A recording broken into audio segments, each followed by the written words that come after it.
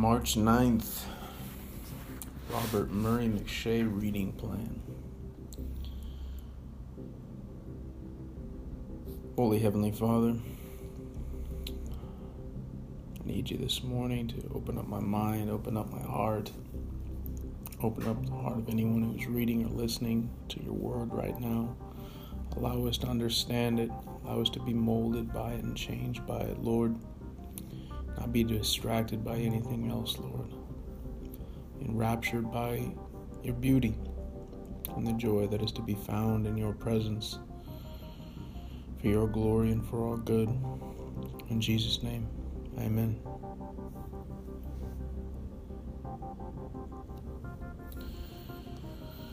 Starting in Exodus 20. Exodus 20, the Ten Commandments. Then God spoke all these words. I am the Lord your God, who brought you out of the land of Egypt, out of the place of slavery. Do not have other gods besides me.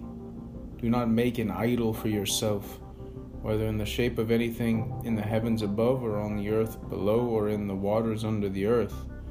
Do not bow and worship to them, and do not serve them, for I, the Lord your God, am a jealous God, punishing the children for the father's iniquity, to the third and fourth generation of those who hate me, but showing faithful love to 1,000 generations of those who love me and keep my commands.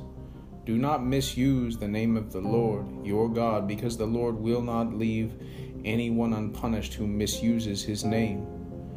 Remember the Sabbath day to keep it holy. You are to labor 6 days and to do all your work. But the seventh day is a Sabbath to the Lord your God. You must not do any work. You, your son or daughter, your male or female servant, your livestock, or the resident alien who is within your city gates. For the Lord made the heavens and the earth, the sea, and everything in them in 6 days. Then he rested on the seventh day. Therefore the Lord blessed the Sabbath day and declared it holy. Honor your father and your mother, so that you may have a long life in the land that the Lord your God is giving you. Do not murder. Do not commit adultery. Do not steal. Do not give false testimony against your neighbor. Do not covet your neighbor's house. Do not covet your neighbor's wife, his male or female servant, his ox or donkey, or anything that belongs to your neighbor. All the people witnessed the thunder and lightning, the sound of the trumpet, and the mountain surrounded by smoke. When the people saw it, they trembled and stood at a distance. You speak to us and we will listen, they said to Moses, but don't let God speak to us or we will die. Moses responded to the people, don't be afraid, for God has come to test you, so that you will fear him and will not sin. And the people remained standing at a distance as Moses approached the total darkness where God was. And the Lord told Moses, this is what you are to say to the Israelites. You have seen that I have spoken to you from heaven. Do not make gods or silver to rival me. Do not make gods of gold for yourselves. Make an earthen altar for me and sacrifice on it your burnt offerings and fellowship offerings, your flocks and herds. I will come to you and bless you in every place where I cause my name to be remembered. If you make a stone altar for me, do not build it out of cut stones. If you use your chisel on it, you will defile it. Do not go up to my altar on steps, so that your nakedness is not exposed on it. These are the ordinances that you are to set before them.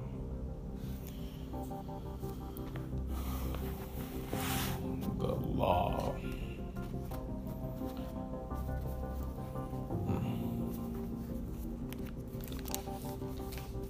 Next up today we have Job 38.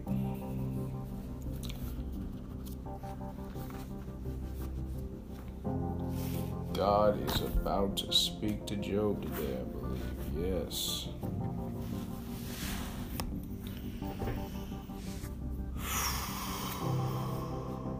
Then the Lord answered Job from the whirlwind. He said, "Who is this who obscures my counsel with ignorant words?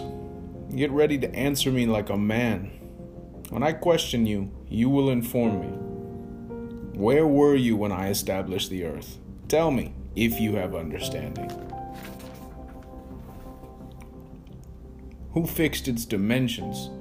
Certainly you know. Who stretched out a measuring line across it? What supports its foundations, or who laid its cornerstone while the morning stars sang together and all the sons of God shouted for joy? Who enclosed the sea behind doors when it burst from the womb? When I made the clouds its garment and total darkness its blanket? When I determined its boundaries and put its bars and doors in place?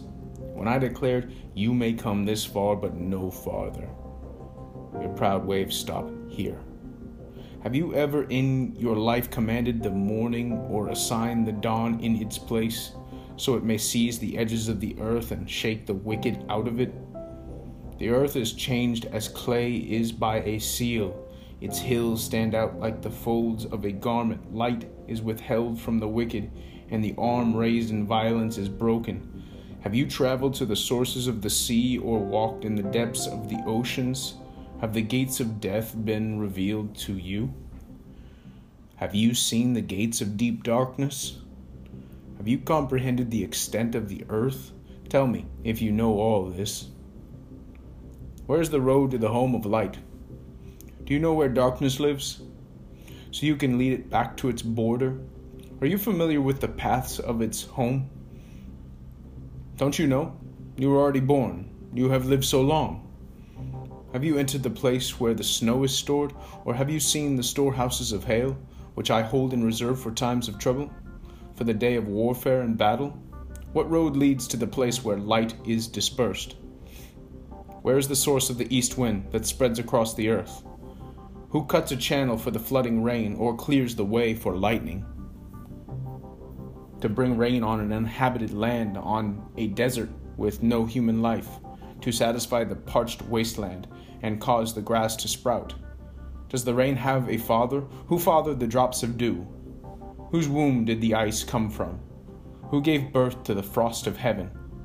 When water becomes as hard as stone, and the surface of the watery depths is frozen, can you fasten the chains of the Pleiades, or loosen the belt of Orion?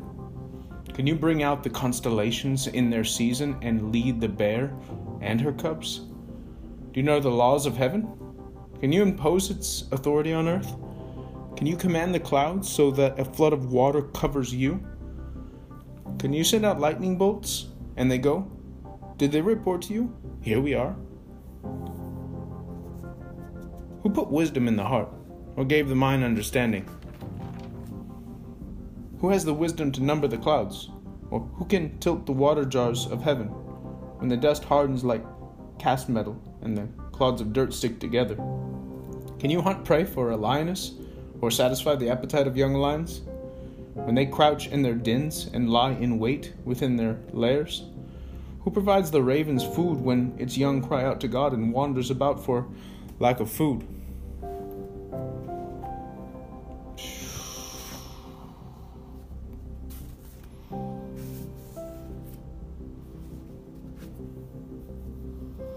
That's the chapter right there.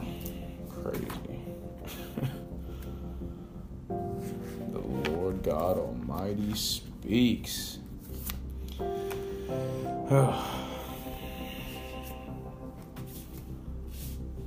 Settle down and read Proverbs 9 today. Proverbs 9. Wisdom versus foolishness.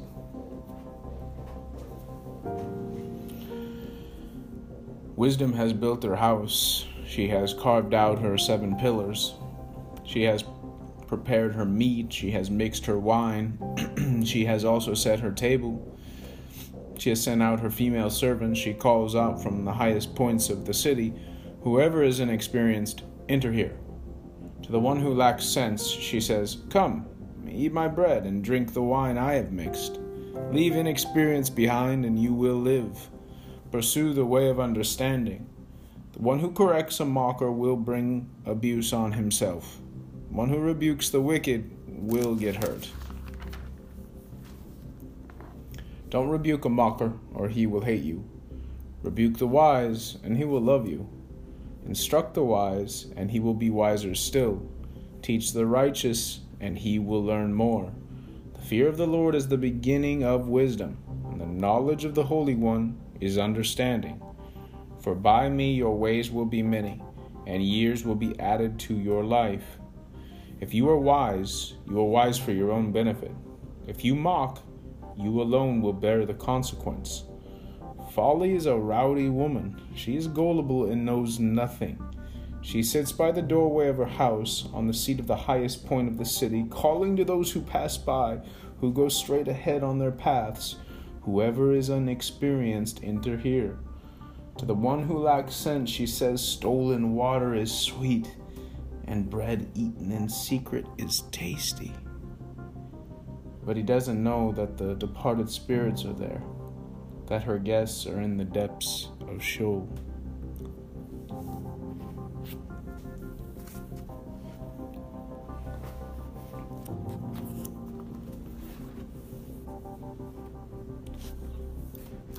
The Gospel of Luke, today, chapter 23. Jesus is facing Pilate.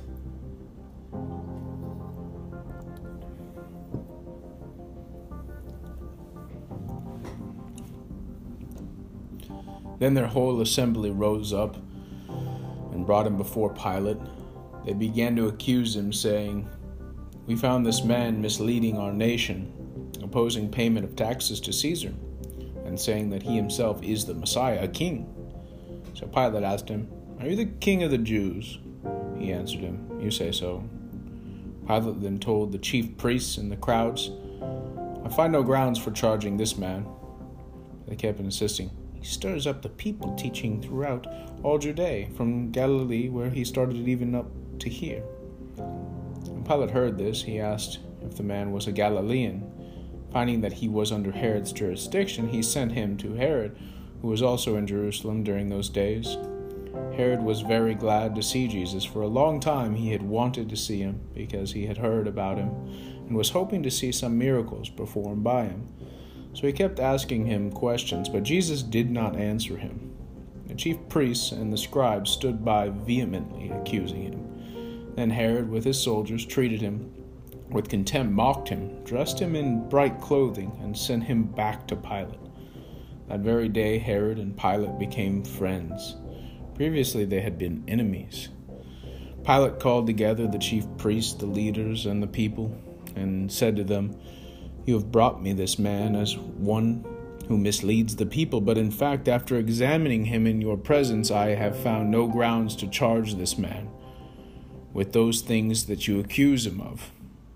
Neither has Herod, because he sent him back to us. Clearly, he has done nothing to deserve death. Therefore, I will have him whipped and then release him." Then they all cried out together, "Take this man away, release Barabbas to us." He had been thrown into prison for a rebellion that had taken place in the city and for murder. Wanting to release Jesus, Pilate addressed them again, but they kept shouting, "Crucify! Crucify him!" A third time he said to them, "Why? What has this man done wrong? I have found in him no grounds for the death penalty, therefore I will have him whipped and then release him." But they kept on with the pressure, demanding with loud voices that he be crucified, and their voices won out. So Pilate decided to grant their demand and release the one they were asking for, who had been thrown into prison for rebellion and murder, but he handed Jesus over to their will.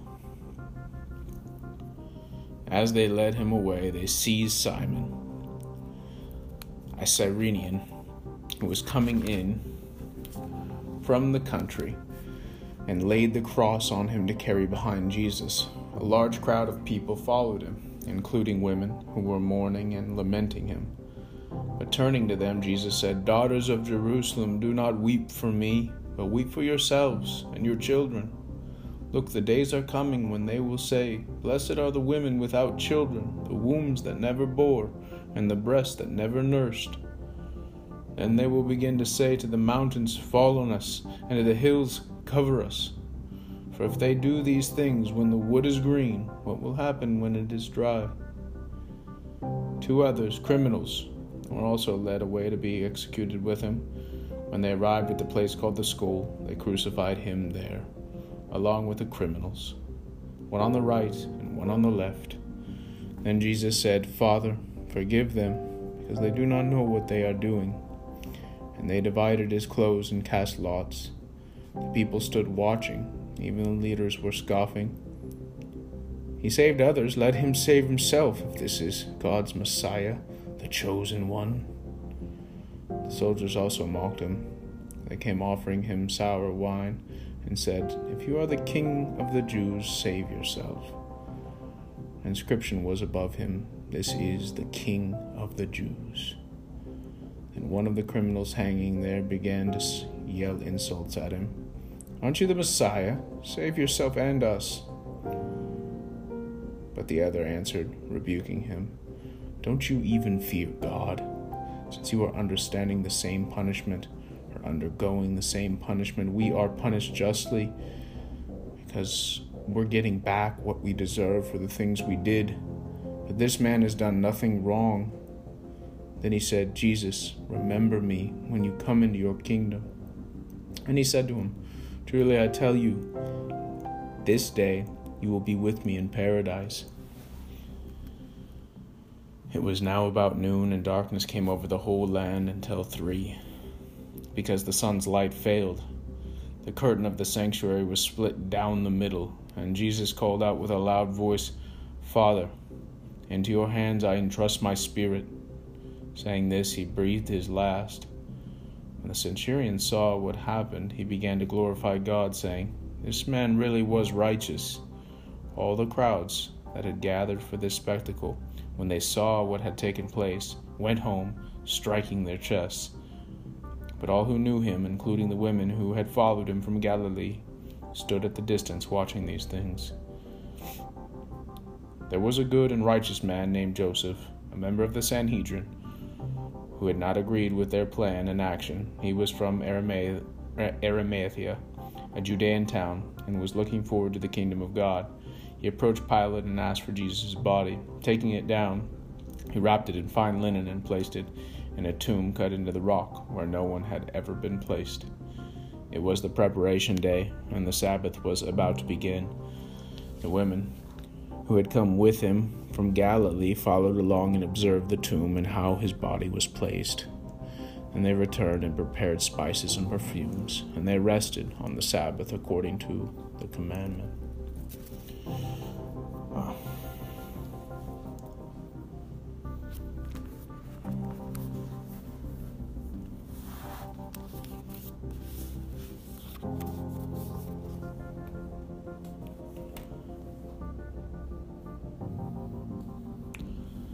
2 Corinthians 8 is on the agenda today. That falls into our 3-chapter March meditation, 2 Corinthians 7 through 9. So we'll just read that all together today. Chewing on this all month, praying on this all month. Trying to really absorb what's being said, get the context of the chapters.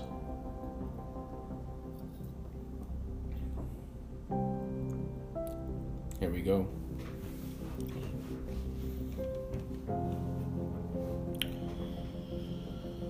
So then, dear friends, since we have these promises, let us cleanse ourselves from every impurity of the flesh and spirit,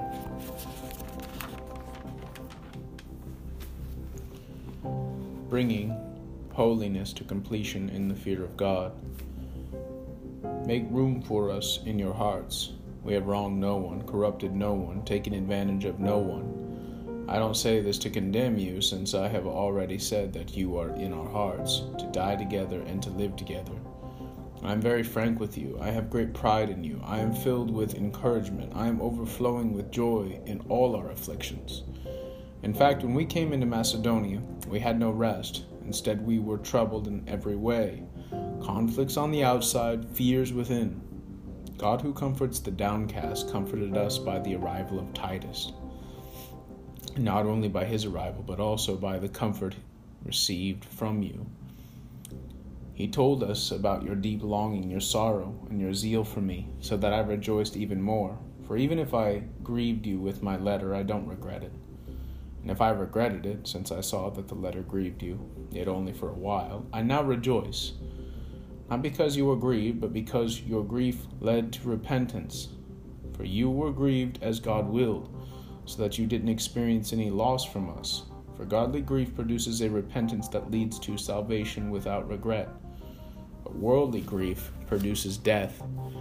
For consider how much diligence this very thing, this grieving as God wills, has produced in you. What a desire to clear yourselves, what indignation, what fear, what deep longing, what zeal, what justice. In every way you showed yourselves to be pure in this matter. So even though I wrote to you, it was not because of the one who did wrong, or because of the one who was wronged, but in order that your devotion to us might be made plain to you in the sight of God. For this reason we have been comforted. In addition to our own comfort, we rejoiced even more over the joy Titus had, because his spirit was refreshed by all of you. For if I have made any boast to him about you, I have not been disappointed, but as I have spoken everything to you in truth, so our boasting to Titus has also turned out to be the truth. And his affection toward you is even greater as he remembers the obedience of all of you, and how you received him with fear and trembling. I rejoice that I have complete confidence in you. Chapter 8. I want you to know, brothers and sisters, about the grace of God that was given to the churches of Macedonia. During a severe trial brought about by affliction, their abundant joy and their extreme poverty overflowed in a wealth of generosity on their part. I can testify that according to their ability and even beyond their ability, of their own accord, they begged us earnestly for the privilege of sharing in the ministry to the saints. And not just as we had hoped. Instead, they gave themselves first to the Lord and then to us by God's will. So we urge Titus that just as he had begun, so he should also complete among you this act of grace. Now as you excel in everything, in faith, speech, knowledge, and in all diligence, and in your love for us, excel also in this act of grace. I am not saying this as a command, rather, by the means of the diligence of others, I am testing the genuineness of your love. For you know the grace of our Lord Jesus Christ. Though he was rich, for your sake he became poor, so that by his poverty you might become rich. And in this matter I am giving advice because it is profitable for you, who began last year not only to do something, but also to want to do it. Now also finish the task, so that just as there was an eager desire, there may also be completion according to what you have. For if the eagerness is there, the gift is acceptable, according to what a person has, not according to what he does not have. It is not that there should be relief for others and hardship for you, but it is a question of equality. At the present time, your surplus is available for their need, so that their abundance may in turn meet your need, in order that there may be equality. As it is written, the person who had much did not have too much, and the person who had little did not have too little. Thanks be to God, who put the same concern for you into the heart of Titus, for he welcomed our appeal, and being very diligent, went out to you by his own choice. We have sent with him the brother who is praised among all the churches for his gospel ministry.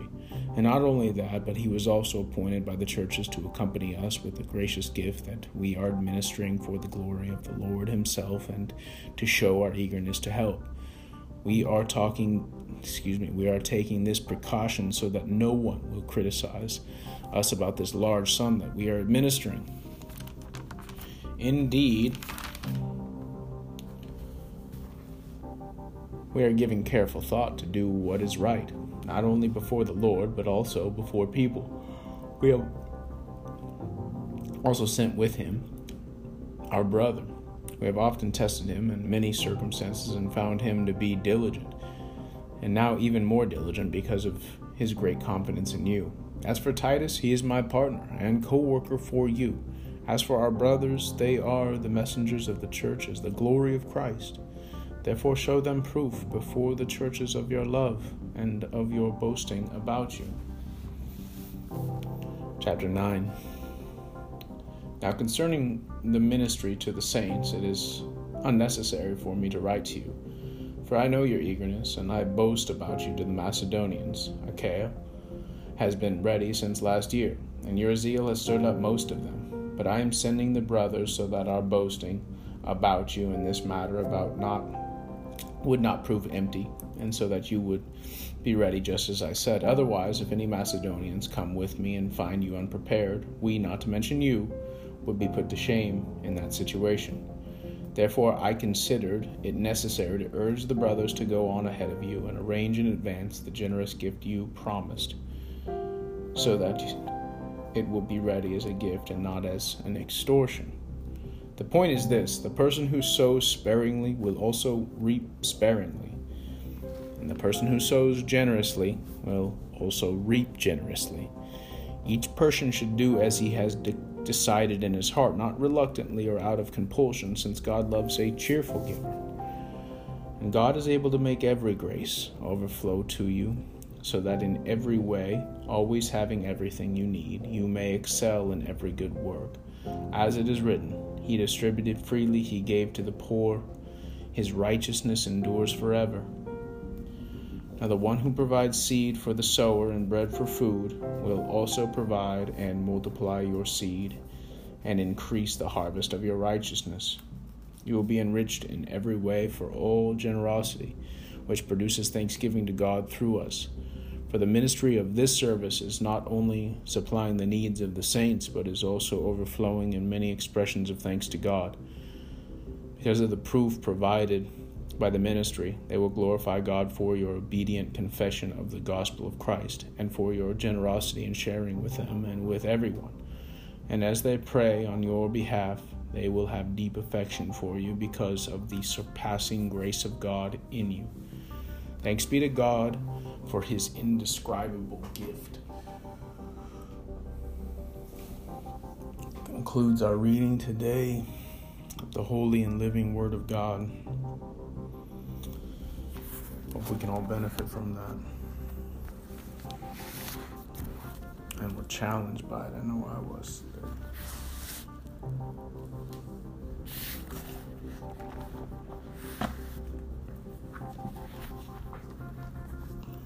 Let's pray.